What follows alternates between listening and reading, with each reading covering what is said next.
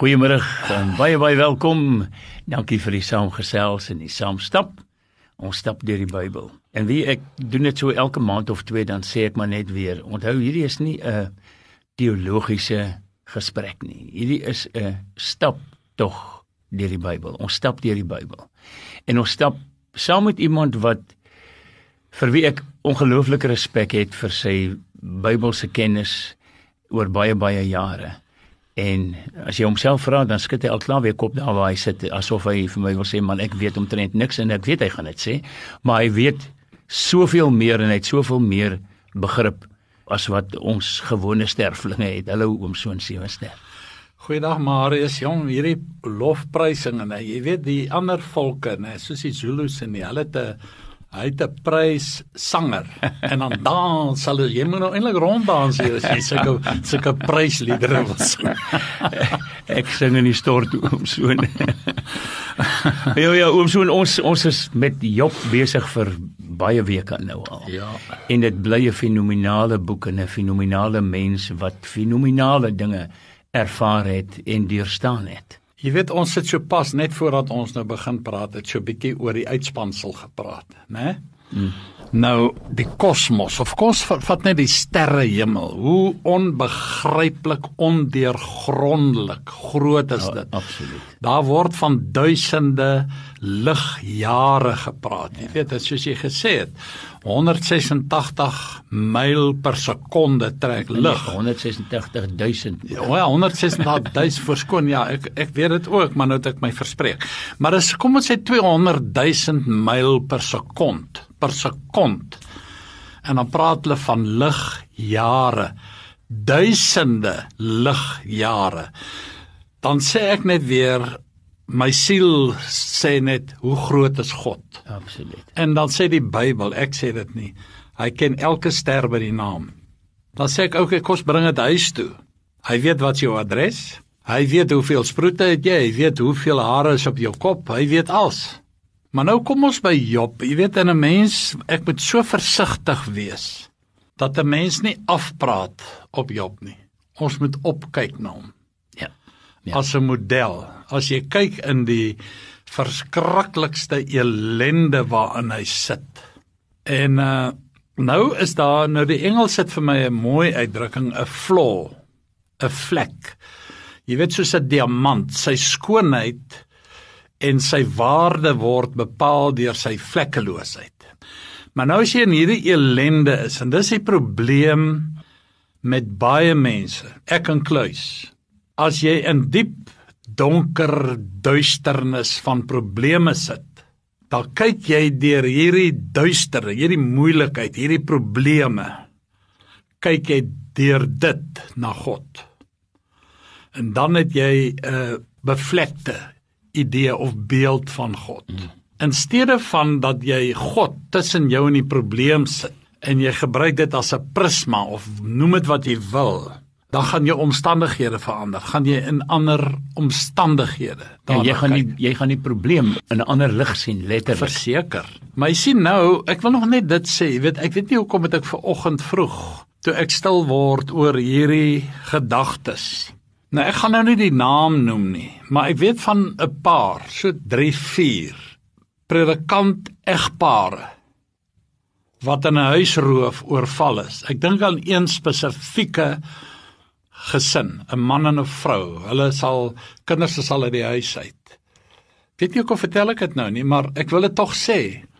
Die vrou getuig, ek het nogal weer in die argiewe gaan delf en het weer gekry die berig. Hy's hier, ek het hom afgerol. 3, 4 hierdie môre, toe is daar 4 mans in hulle kamer.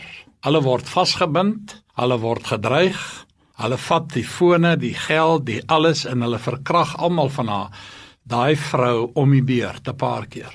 Nou wat ek eintlik wou by uitkom is, na dit, toe sê sy, as ek nie die Here gehad het nie, sou ek nie kon leef daarna nie. En toe, haar man lê langs haar, en hulle verkrag haar langs hom op die bed. Sy sê, maar ek het dadelik besef, as ek wil aangaan met my lewe, sal ek deur die Here na hierdie probleem moet kyk. En sy sê, haar woorde is, ek spreek hulle vry. Ek sê nie, hulle hoef nie gestraf te word nie. Maar terwille van my eie siel en my eie gees, om volmaak verlossing te kry, spreek ek hulle vry. Nou weet, dis 'n aangrypende verhaal. Absoluut. Nou dis mense wat dit, nou ja, ek wil nie dit sê nou omdat hulle 'n titel het, nie dit nie vriende, maar hulle is so toegewyd aan die Here. En dieselfde met Job, hy is so toegewyd aan die Here. Maar Job het nog nie, miskien nie, maar hy is 'n baie, baie wyse man gewees, want hy gebruik terme wat ons nou maar eers begin verstaan. Maar in elk geval, Job kyk nou deur sy probleem na God toe. En nou is daar, kom ons sê maar flaws of vlekke vir hom in God se karakter, as ek dit so mag sê met vrees en bewing. Hy sê onder andere, God luister nie na my nie. Vriende, terwyl die woord sê, God se oor is dag en nag op ons gerig. Die enigste ding wat skeiding bring is sonde. Maar dan sê hy ook, God is nie regverdig nie. Ons gaan dit nou alsby vandag uitkom. En dan sê hy, God sal my nie vergewe nie. As daar nou sonde is, hoekom vergewe die Here my dan nie? So hy maak toe die som, God wil my nie vergewe nie. En dan ook die troefkaart is altyd, die Here het my nie lief nie. Nou jy weet, dit is wat Satan wou hê. Hy wil Job in hierdie, nou ja, ek weet nie, wat is frame of mind, in hierdie gedagteset wil hy hom kry. En hy wil dit by Job vestig. Man, jy irriteer my so met jou getrouheid aan God. Ek gaan 'n groot blik swart verf vat, en ek gaan die beeld van God bespat, dat jy kan sien hoe lyk die God wat jy so aanbid. Nou dit is ongelukkig, vriende, wat met baie van ons gebeur. En ek dink baie van ons is al deur loutering, en dan verstaan ons nie die goed nie. Ek wil nou by uitkom oor iets wat ek ook maar nou onlangs het ek dit raak gelees, en weet dit het my geskut toe ek dit lees, maar ek gaan dit bære van net nou. Maar nou sien ons nou hierso, ons het verlede keer afgesluit met die ouetjie wat verwoed met sy vetkruite beginne krappe daar op 'n stuk papier, en toe vra sy pas, en wat doen jy? Toe sê ek teken God, toe sê hy, maar jy weet mos nie hoe lyk God nie, toe sê hy, sy klaar is, sal julle weet. Nou, hierso vriende, ons het almal in ons koppe, in ons gedagtes, het ons 'n beeld van God, hoe hy is, en wie hy is, en wat hy is. Al is hy, ons sing dit ook, ewig onbegryplik wese, Vader, Seun en Heilige Gees. Hy is onbeskryflik. Sy skepping is onbeskryflik. Jou liggaam is onbeskryflik. Jou oog is iets onbeskryfliks. Die fyn kunswerk wat God daarin gebou het, hy het jou in jou moederskoot geweef, sê Dawid. Ons sal dit tot in ewigheid nie verstaan nie. Ons sal maar net een dag, ek dink vir 1000 jaar, sal ons net in verwondering sit en kyk. Ek dink 1000 jaar is te kort. Want jy weet nou, sê Paulus, ons weet nou, ons ken ten dele, en ons sien ten dele, en ons glo ten dele, maar een dag sal ons volmaak weet. So. Nou dit is instant kennis, as ons eendag daar aankom. Ek dink dit moet oorweldigend wees. Ek wou gesê het mind-boggling. Maar in elk geval, jy weet, as jy 'n prent het van die Here in jou gedagtes, wil ek so ver gaan om te sê, dit reël jou hele lewe.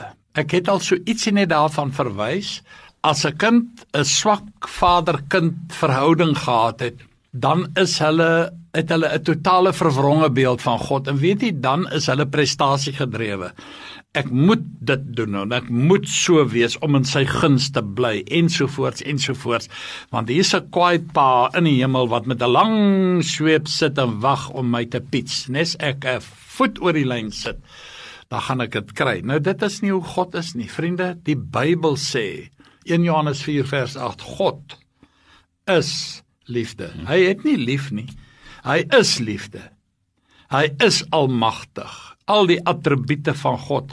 Ek weet daar's, en ek stem 100% saam, een van die ou dosente het gesê, kom ons los die woord attribute van God, dit klink aangeplak.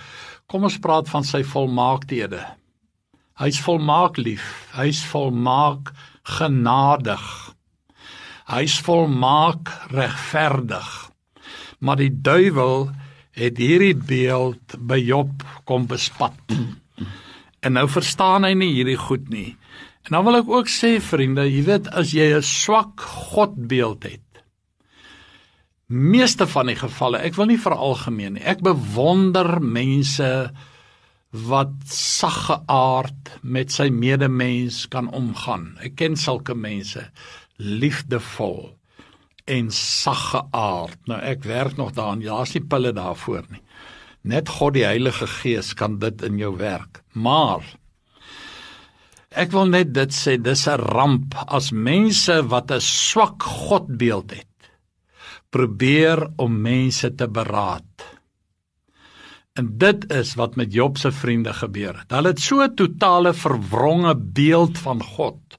En nou kom hulle, ek weet nie of hulle 'n kursus geloop het of wat, van persoonlike werk, of ek gaan nou nie kursus name noem nie, wat jy nou kan loop, dan kan jy nou met mense werk. Vriende, as jy God nie in die regte lig sien nie, kan jy nie mense bearbei nie. Asseblief nie, bly weg. Ek het verlede keer gesê, sit jou kwaaistond by die hek vir sulke mense. Hulle het niks vir jou te sê nie. Moenie dat hulle jou bearbei nie. Nou te dikwels laat ons omstandighede toe om tussen ons en God in te kom. En ek het reeds daarna verwys. Jy weet, dan kry jy 'n daar's 'n distorsie in jou siening oor die Here. 'n verwronge beeld. Baie verwronge, baie verwronge. Nou jy weet, dan raak jy, as jy so deur hierdie waas van probleme kyk, dan is jou fokus belemmer. En enige ding wat uit fokus is, kan 'n drogbeeld word. Nou, jy weet, dan wil ek weer sê, begin jy God sien deur omstandighede, in plaas van dat jy deur God na jou omstandighede kyk. Nou, as ons omstandighede goed is dit mos nou maklik om te sê God is goed. Nou ja, ek dink ek het dit al vertel, jy weet, daar's ek het hom genoem later, ou Piet Genade. As jy van vrou gaan dit, dan sê hy nie deur die genade, die Here is goed. Dan sê ek, hoorie man, ek wil nie weet of die Here goed is nie, dit weet ek, maar hoe gaan dit met jou?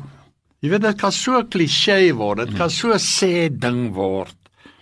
Nou, jou geloof kan alleenlik sterk wees as jou siening oor God helder is en skoon is. En die enigste manier, ek wil nie prekerig raak nie, maar is om in 'n noue verhouding met die Here te lewe en om met die Here gesprek te voer, al ry jy ook. Dit is my wonderlikste tye. Ek het altyd 'n passasier saam met eerbied gesê. En dis natuurlik God die Heilige Gees wat inwonend by jou is, en praat met die Here, en kyk na die wêreld om jou, deur die teenwoordigheid van die Here. Ons kan redeneer nes ons wil, vriende. Enige mens met ernstige probleme, persoonlike probleme, elendes, gaan jou godsbegrip beïnvloed. Jy het vrae, en jy begin oor sekere dinge te twyfel. Daar sal boeke hieroor geskryf, waar is God wanneer tragedie tref? Selfs as daar, ek het een keer 'n ouetjie moes beraad, ek het lanklaas, ek glo nie ek het daarna weer, is 'n paar jaar terug, meer gebroke mens gesien as daai ouetjie. Hulle het op troue gestaan, toe sê sy verloofde hom af. En hy is so 'n pragtige kind van die Here. Baie lief vir hulle as gesin, maar hy het weer 'n meisie ontmoet en hulle is toe getroud, hulle is super gelukkig. Maar daai gebrokenheid en al wat hy vir my vra is, waar is God? Hoekom het God dit toegelaat? Dis menslik. Maar dan sê ek weer, ons moet sulke mense help om weer perspektief te kry en te sê, miskien was dit 'n blessing in disguise, miskien het die Here gesien, hier kom 'n foutjie, en het hy jou dalk gekeer voor die tyd. Hoe sal ons ooit weet, vriende? Maar nou sien ons weer, Job, hy's net 'n mens soos u en ek. Die Bybel sê dit ook. Hoe sou ons reageer as al hierdie goed ons getref het? Nou kom sy 3 vriende daaraan. Nou hulle het seker hypergeestelik gelyk, al die goodies aangetree, jy weet, manelpakke en pluiskuile en donker dasse en pikswart ronde punt skoene en noem dit maar op, maar met 'n diep frons tussen die oë, kwaai ouderlinge hierdie, hulle lyk hypergeestelik, maar hulle is totaal hyper verkeerd. As jou beeld van God verwronge is, en jy weet sulke mense, besef nie dat hulle 'n verwronge godsbeeld het nie. Hulle besef dit nie. Hulle dink, hulle het alle kennis in pag. Nou kom ons praat so 'n bietjie oor hierdie distorsies, of hierdie vlekke of flaws, wat Job gehad het met betrekking tot God. Ek het reg aan die begin gesê, die waarde van 'n diamant lê in sy vlekkeloosheid. Dit is die belangrikste element. Die gewig is 'n bysaak, die grootte. Hy moet vlekkeloos wees. Nou weer, as jy eers een flaw toelaat, dan maak jy ruimte vir nog. Nou, ons gaan nou gesels, of ons probeer praat, oor mense wat in diep ellende is, en dan hoor jy een of ander tyd is daar 'n wanpersepsie in hulle gedagtes. Luister ook maar na sekere geestelike beraders. Hoor jy, ek het al partymal, jy weet, ongevraagd of so, is daar nou klompie siele agtergebly na 'n diens, en dan het ek maar, as die geestelike werkers besig is met hulle, het ek maar tussen hulle deur beweeg, dan het ek soms moes vassteek en sê, hoorie, maar jy het mos nie nou waar gepraat nie. Jy weet, as ek hoor hoe verkeerd hulle hierdie mense bearbei, jy weet, is altyd doom and gloom, jy weet. Laat God net asseblief wees wie hy is. Nie jou siening nie, die Bybelse siening. God is ondeurgrondelike genade. Kom sê dit vir Job. Hy's ondeurgrondelik in sy teerheid. Ek het al vir die 2 Korintiërs 1 vers 3 tot 4, die God van alle vertroosting. Hy's die God wat besorg is, die kleinste wurmpie voet hy. Hy's almagtig, hy's alwys, hy's goedheid, hy's waarheid. Jy weet net so min as wat jy die son kan opdrag gee om te wees lig. Hy is lig. Die son is lig. Jy hoef nie net God kon sê, lig skyn.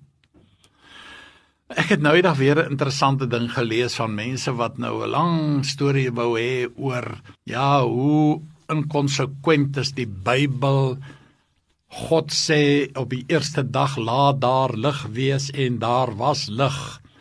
En eers op die 4de dag maak hy die son. Dis net onnosel mense wat kan glo, die skepingsverhaal kan glo. Hoe kan jy op die 4de dag eers die son maak, op die eerste dag was daar al lig? Toe skreeu ek vir daai berig, God is lig. Dis al. Vir God is lig, vriende, en toe het hy sy goddelike lig gebied om daar te wees, en 4 dae later maak hy eers die son. En weet wat lê aan die wortel hiervan? Dis 'n hele tema in teologiese opleiding, of in sekere teologiese opleiding, en dit is afgodspot. Sure.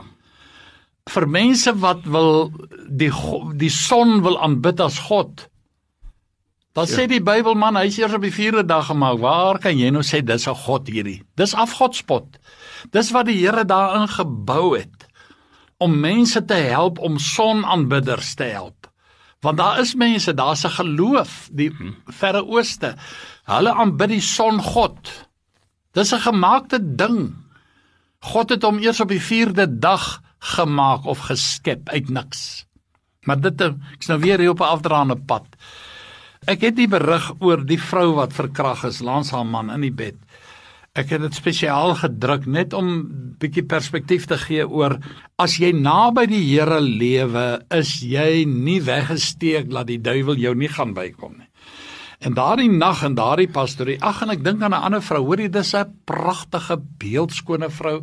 Sy kom, ek weet nie hoekom praat ek nou oor hierdie goed nie, sy het een dag van die skool afgekom, sy het nie goed gevoel nie. En die skoolhoof sê vir haar man, gaan huis toe. En sy dacht wel, ek gaan maar 'n bietjie lê, en sy ry en op pad gaan haal sy haar dogtertjie van 4 jaar of wat, by die kleuterskool, en sy ry huis toe, en toe sy nou in die huis instap, toe sit 2 manne vir haar en wag.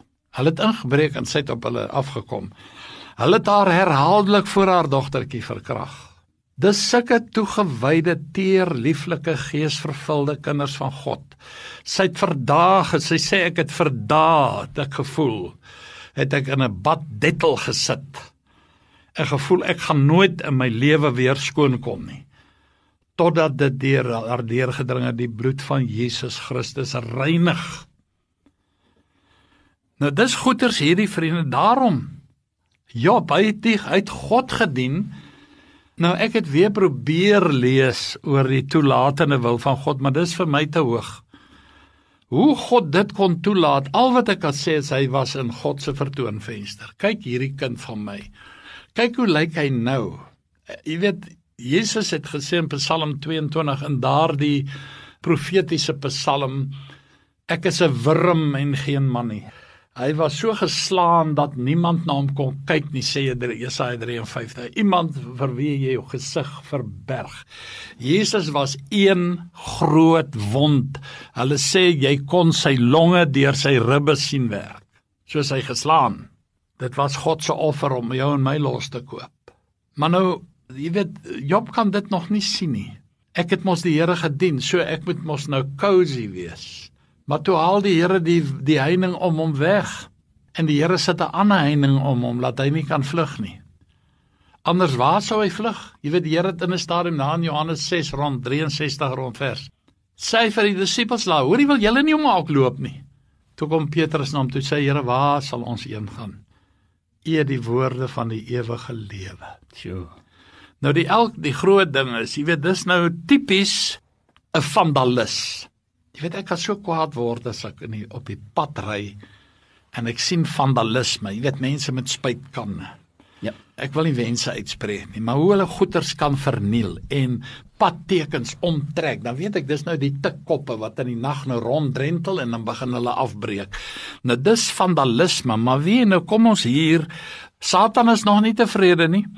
Hy het nou Job van sy kinders beroof, sy raadgewers of sy troosters kon sê, dis jou skuld, dat jou kinders dood is. Ja. Hoe kan jy 'n wreder uitspraak oor 'n mens maak? Al sy vee, al sy besitting, sy rykdom, sy gesondheid, sy verhouding met sy vrou, sy aansien in die dorp of in die wêreld, waar ook al, is vernietig, en nou kom Satan met sy blik verf, en nou bespat hy ook alsnog met swart. En die bietjie wat Job nog van God sou wou behou, dis nou ook bespat met die swart verf. Nou in wese, vriende, is so goed jy stap in die museum in Parys, en hier staan jy voor die Mona Lisa skildery. Ek het die voorreg gehad om daar te staan. Nou, ek het seker nou nie vir so kunsinnig nie, maar toe vra ek vir myself, nou what's the big deal? Ja. Maar hy is ook nie eens groot nie, né? Sommer maar so dingetjie, omtrent 'n A4. Maar nou gaan jy nou daar as 'n vandalis en jy gaan teken vir Mona Lisa 'n snor en 'n baard. Dis mos nou om van gek te word, as jy dit moet aanskou. Nou in wese, kom die Satan, Dawid het, kom ek sê, so 'n museum van herinneringe, van die mooi dae toe God vir hom nog 'n werklikheid was. En nou kom bespat hy dit. Nou Satan doen dieselfde maar met ons as kinders van die Here, vriende. Hy kan jou nou nie so ver kry om God te vloek nie, maar nou sal hy God kom beswadder by jou. En die eerste is, wat hy vir Job wil wys maak, en ek gaan dit nou begin lees. Die eerste ding wat Satan doen, is hy kom fluister in sy oor, God luister nie na jou nie. En jy weet, dit is mos maar so, jy weet, dit is asof ons vir die Here wil verkwal. Here, ons bid en ons bid en ons bid en ons, asof ons gebede nie eers die plafon raak nie. Nou jy weet, in hierdie stadium het Job nie eers 'n plafon gehad. So ek weet nie waar het hy dit gemeen, hy het dalk daar onder 'n ou akkerboom of 'n ding gesit, ek weet nie. Maar dit was net asof die Here nie hoor nie. Nou jy weet, Abraham, hy is mos die vader van die gelowiges, en dit was vir my, nou die dag toe ek weer hierdie ding bekyk, toe sê ek, want ek het 'n boodskap voorberei, ek gaan nou sê waaroor. Maar nou daar in Genesis 12 kom die Here en hy sê vir Abraham, toe was hy nog Abraham, nog nie Abraham nie, en hy sê vir hom, gaan uit jou land, uit jou familie, uit jou vader se huis, na die land wat ek jou sal wys. Nou ja, toe gaan hy nou aan, en die Here sê, ek sal jou seën, die wat jou seën, ek sal hulle vervloek, die wat jou vloek, ensovoorts. Toe het die Here vir Abraham weggetrek, en Abraham het toe weggetrek, en daarom verskyn die Here aan Abraham, daar in vers 7, en hy sê aan hom, jou nageslag sal ek aan hierdie land gee. So die kaart en transport van Israel is nie by die VVO nie, maar is in die hemel.